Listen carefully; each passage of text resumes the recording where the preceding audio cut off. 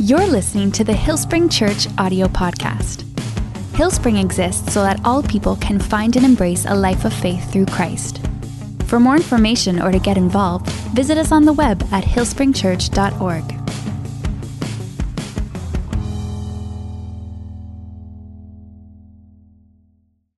Genesis 41.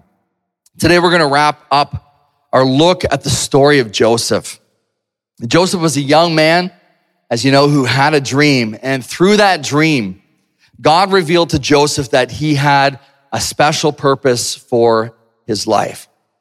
To one day raise him to a position of power, even though we know that his brothers weren't a big fan of the plan that God had for his life. But despite the fact that God gave Joseph this special purpose in his life, the events that followed his dream, they didn't seem to make sense in light of what God said he would do in Joseph's life, did they?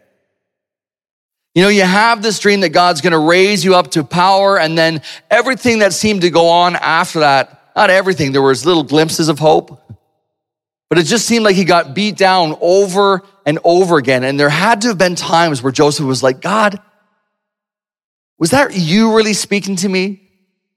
Do you really have a special purpose for my life? At the age of 17 years old, Joseph was rejected by his brothers and sold into slavery. And as a slave in Egypt, Joseph actually became successful and he was given responsibility over all of his master's possessions. However, he was wrongfully accused by his master's wife and thrown into prison. In prison, it happened again. He started to become successful, and the prison warden gave him leadership over the entire prison. And it was there that he interpreted dreams for his prison mates. He established a connection with one of the Pharaoh's men who could help him get out of prison. And yet, as we know, he didn't get out. Instead, he was completely forgotten about for 2 whole years. So many things in Joseph's life we can relate to. You know, being rejected, going through hardship, being forgotten about, not having our plans happen the way we hope they will happen. And yet we know that God has a special plan and purpose for our lives. And so Joseph didn't get out and said he was completely forgotten about for 2 whole years until finally, as we saw last week, in God's timing and in God's way, Joseph was released from prison and put into the service of Pharaoh himself. And just listen to what the Pharaoh of Egypt said to Joseph. I mean, this is a classic ending to a hard-lived life, right?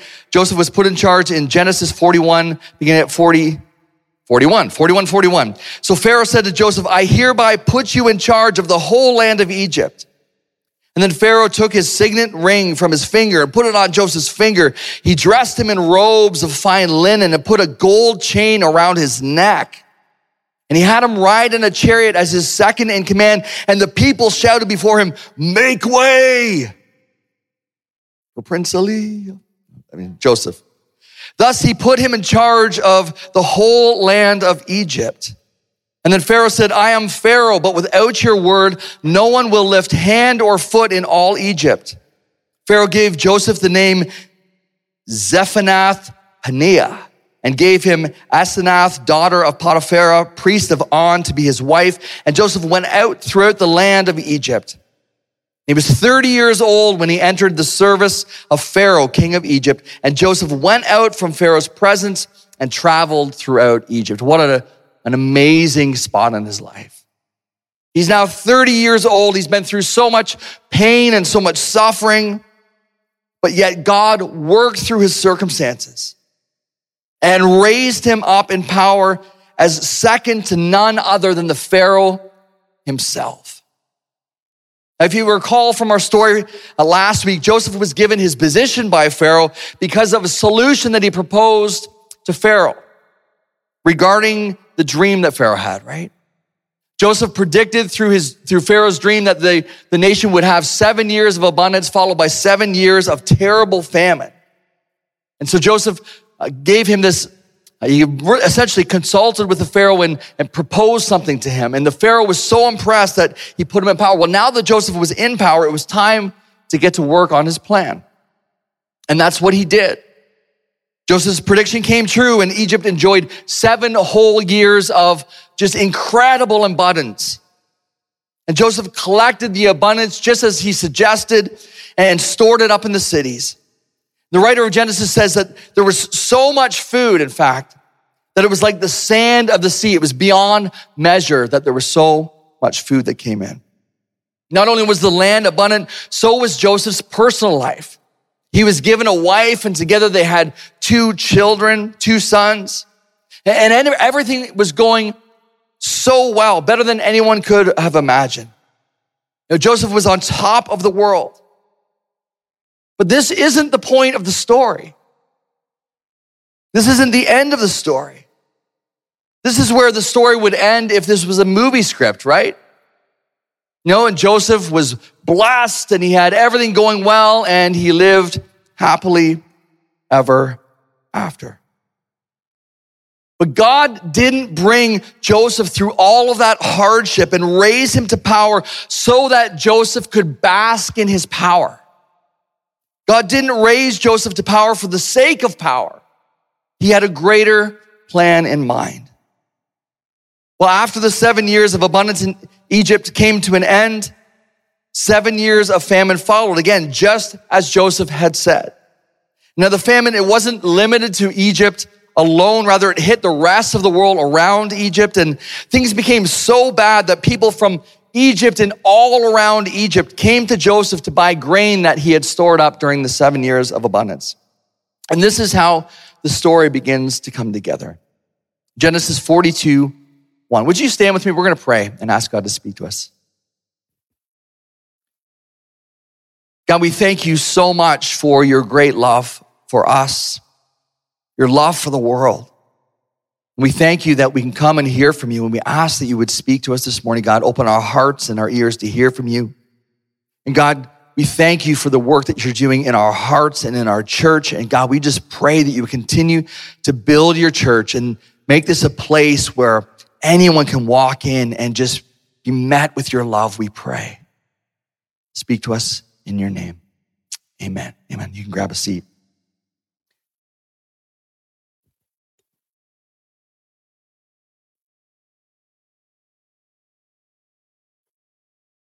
Genesis 42:1. When Jacob, Joseph's father, learned that there was grain in Egypt, he said to his sons, I love this, why do you just keep looking at each other? He continued, I've heard that there's grain in Egypt. Go down there and buy some for us so that we may live and not die. So as we heard that the famine hit not just Egypt, the land around, including the land of Canaan, the place where Joseph was from and where his family still lived. So Joseph's father, Jacob, sends 10 of Joseph's brothers off to Egypt to buy food. However, the youngest, Benjamin, stayed behind because Jacob was terrified that something would happen to Benjamin the same way that something had happened to Joseph. Verse 6, now Joseph was the governor of the land, the person who sold grain to all its people. So when Joseph's brothers arrived, they bowed down to him with their faces to the ground. As soon as Joseph saw his brothers, he recognized them, but he pretended to be a stranger. And he spoke harshly to them. Where do you come from? He asked. From the land of Canaan, they replied, to buy food. Now notice that in this moment, Joseph's dream was fulfilled. He was in power, and exactly what happened in the dream had come true. His brothers were there bowing down before him.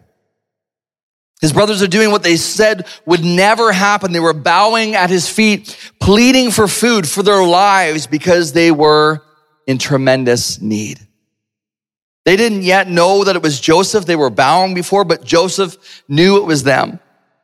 And then a long and sort of strange series of events happens that I'm going to summarize for you this morning, but you can read about this week if you like.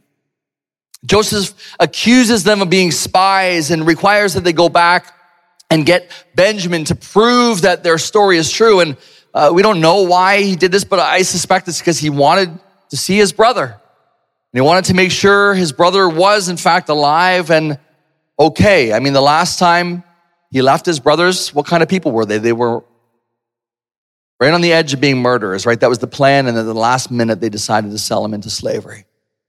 And so he was probably concerned for his brother's life, and he tells them that they need to go back and get their other brother.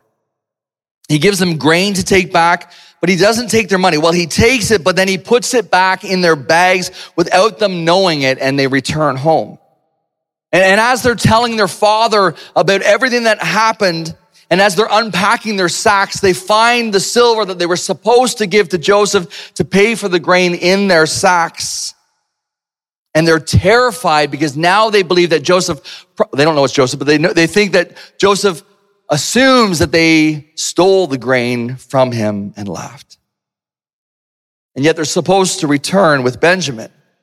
Jacob doesn't want to let Benjamin go. And the guys, his brothers, don't want to go either because they're absolutely terrified about what will happen if they go. But eventually they begin to run out of food. And the famine continues to take its toll on them, and they have no other choice but to go back to Egypt and request more food.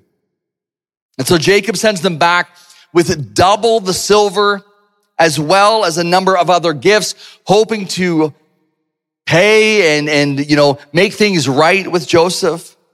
And when they arrive in Joseph's presence again, he orders that a meal be prepared and that they come and they eat with him. And again, the brothers are terrified because they believe that Joseph is planning to attack them and force them into slavery for what they've done.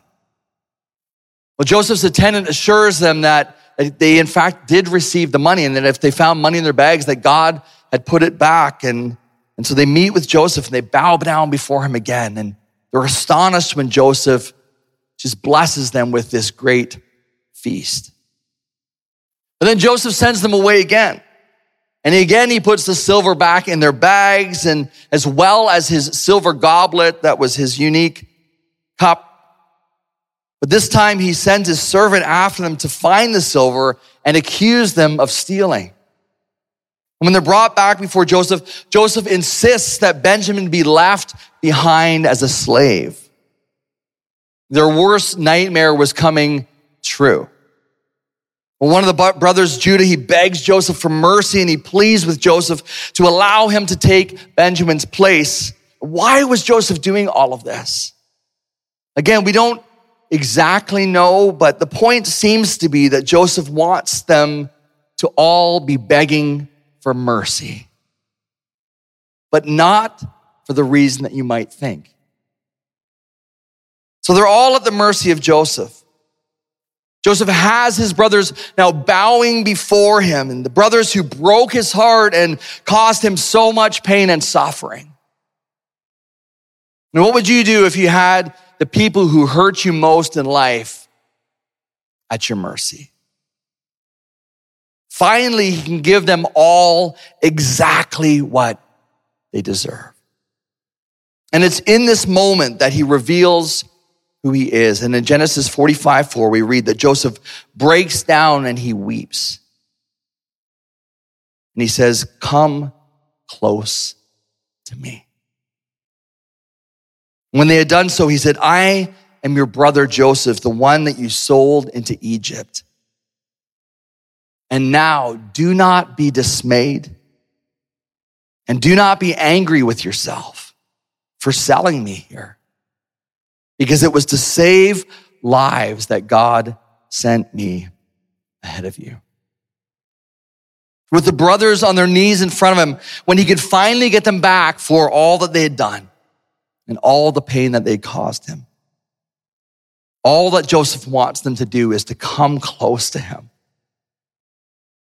to forgive them, and to encourage them to forgive themselves.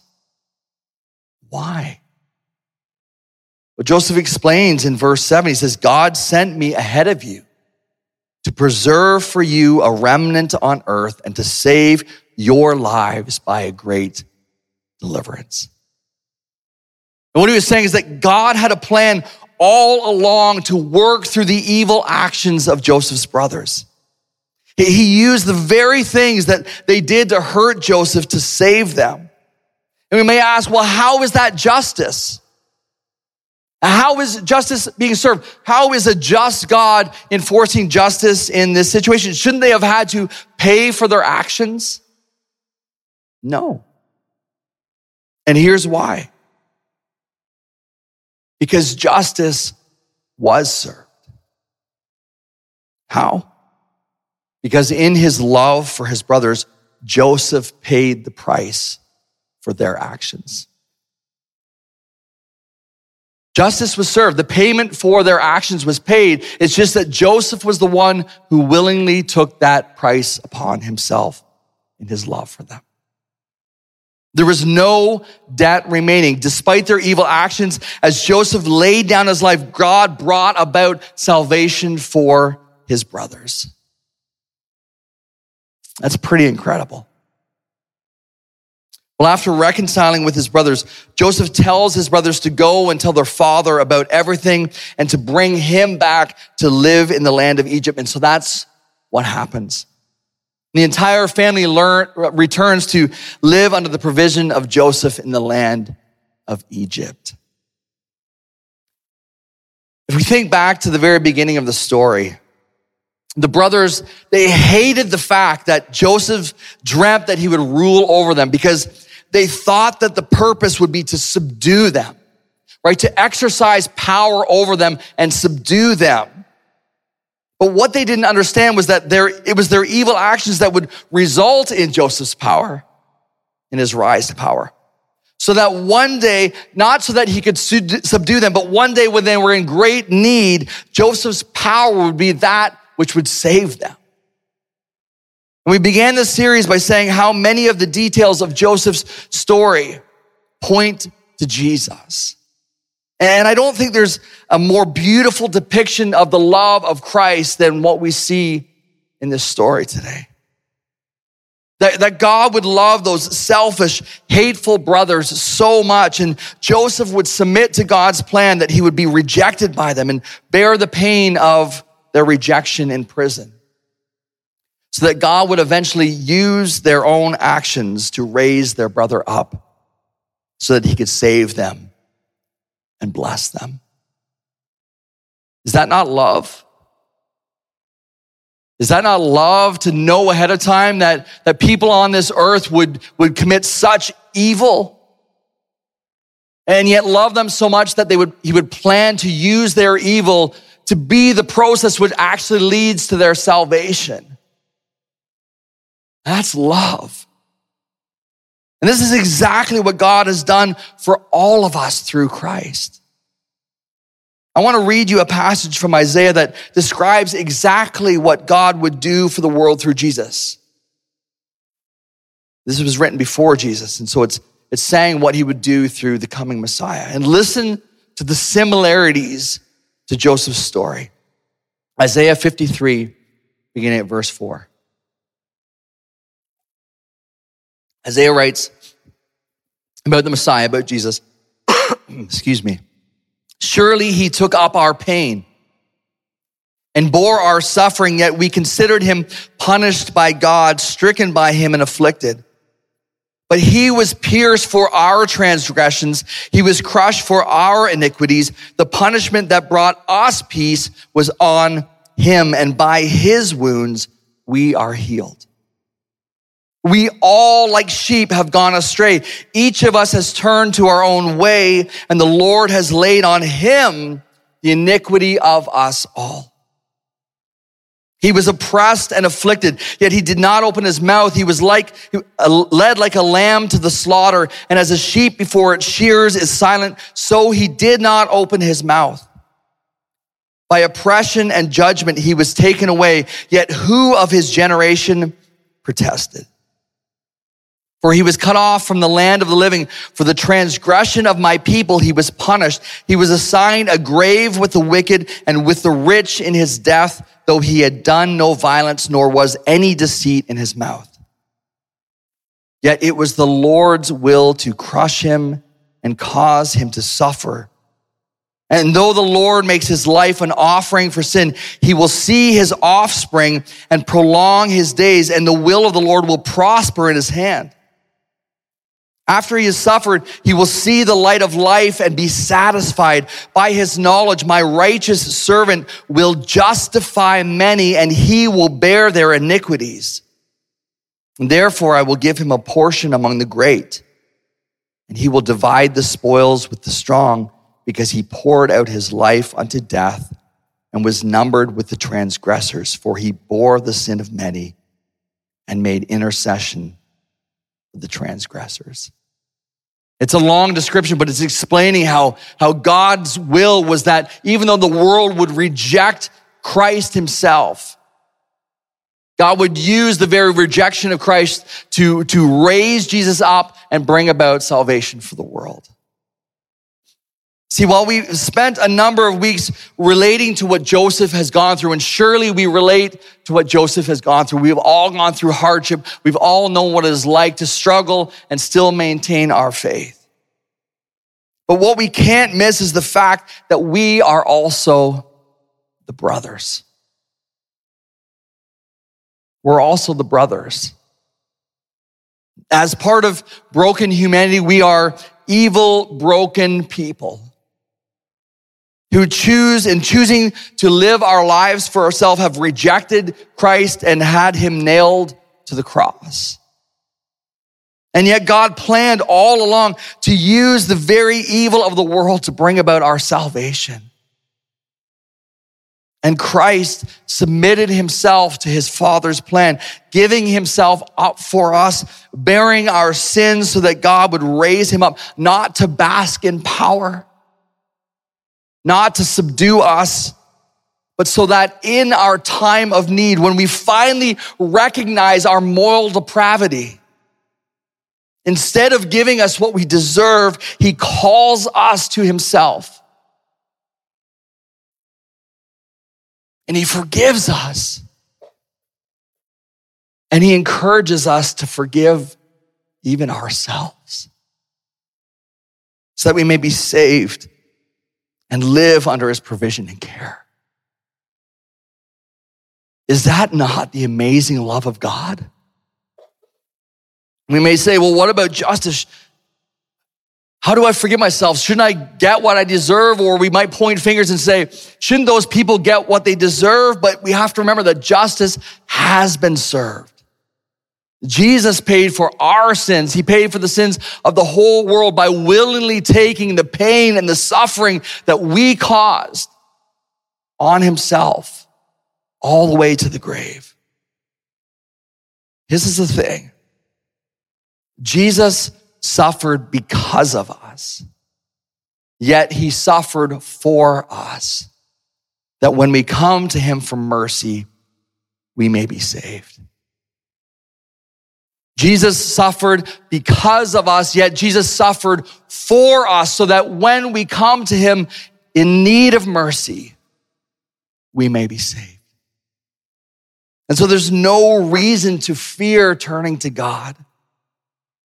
There is no guilt you may feel in your heart today that should keep you from coming to God and bowing before him and asking for his mercy. As much evil as you may have done, God wants you to come close to him this morning. And he wants you to know that you are forgiven.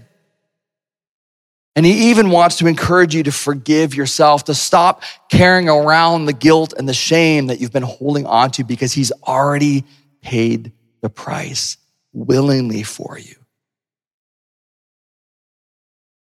Because he planned all along to bring about your salvation. Would you stand with me? Christine's going to come. We're going to move into communion. And as she plays this song, I just want to encourage you to, you don't have to bow in the room, but to bow your hearts before God this morning and say, God, maybe you have never done that before. I want to encourage you not to fear turning to God anymore. To know, I hope that you've gotten a glimpse of his love this morning, and that you would bow your heart before him and say, God, all I can do is depend on your mercy and receive your forgiveness. Because God is calling you to come close to him this morning. If you've done that in the past, but guilt and shame has been building up in your life, God says, I want you to come close to me this morning. I've forgiven you, and you can forgive yourself.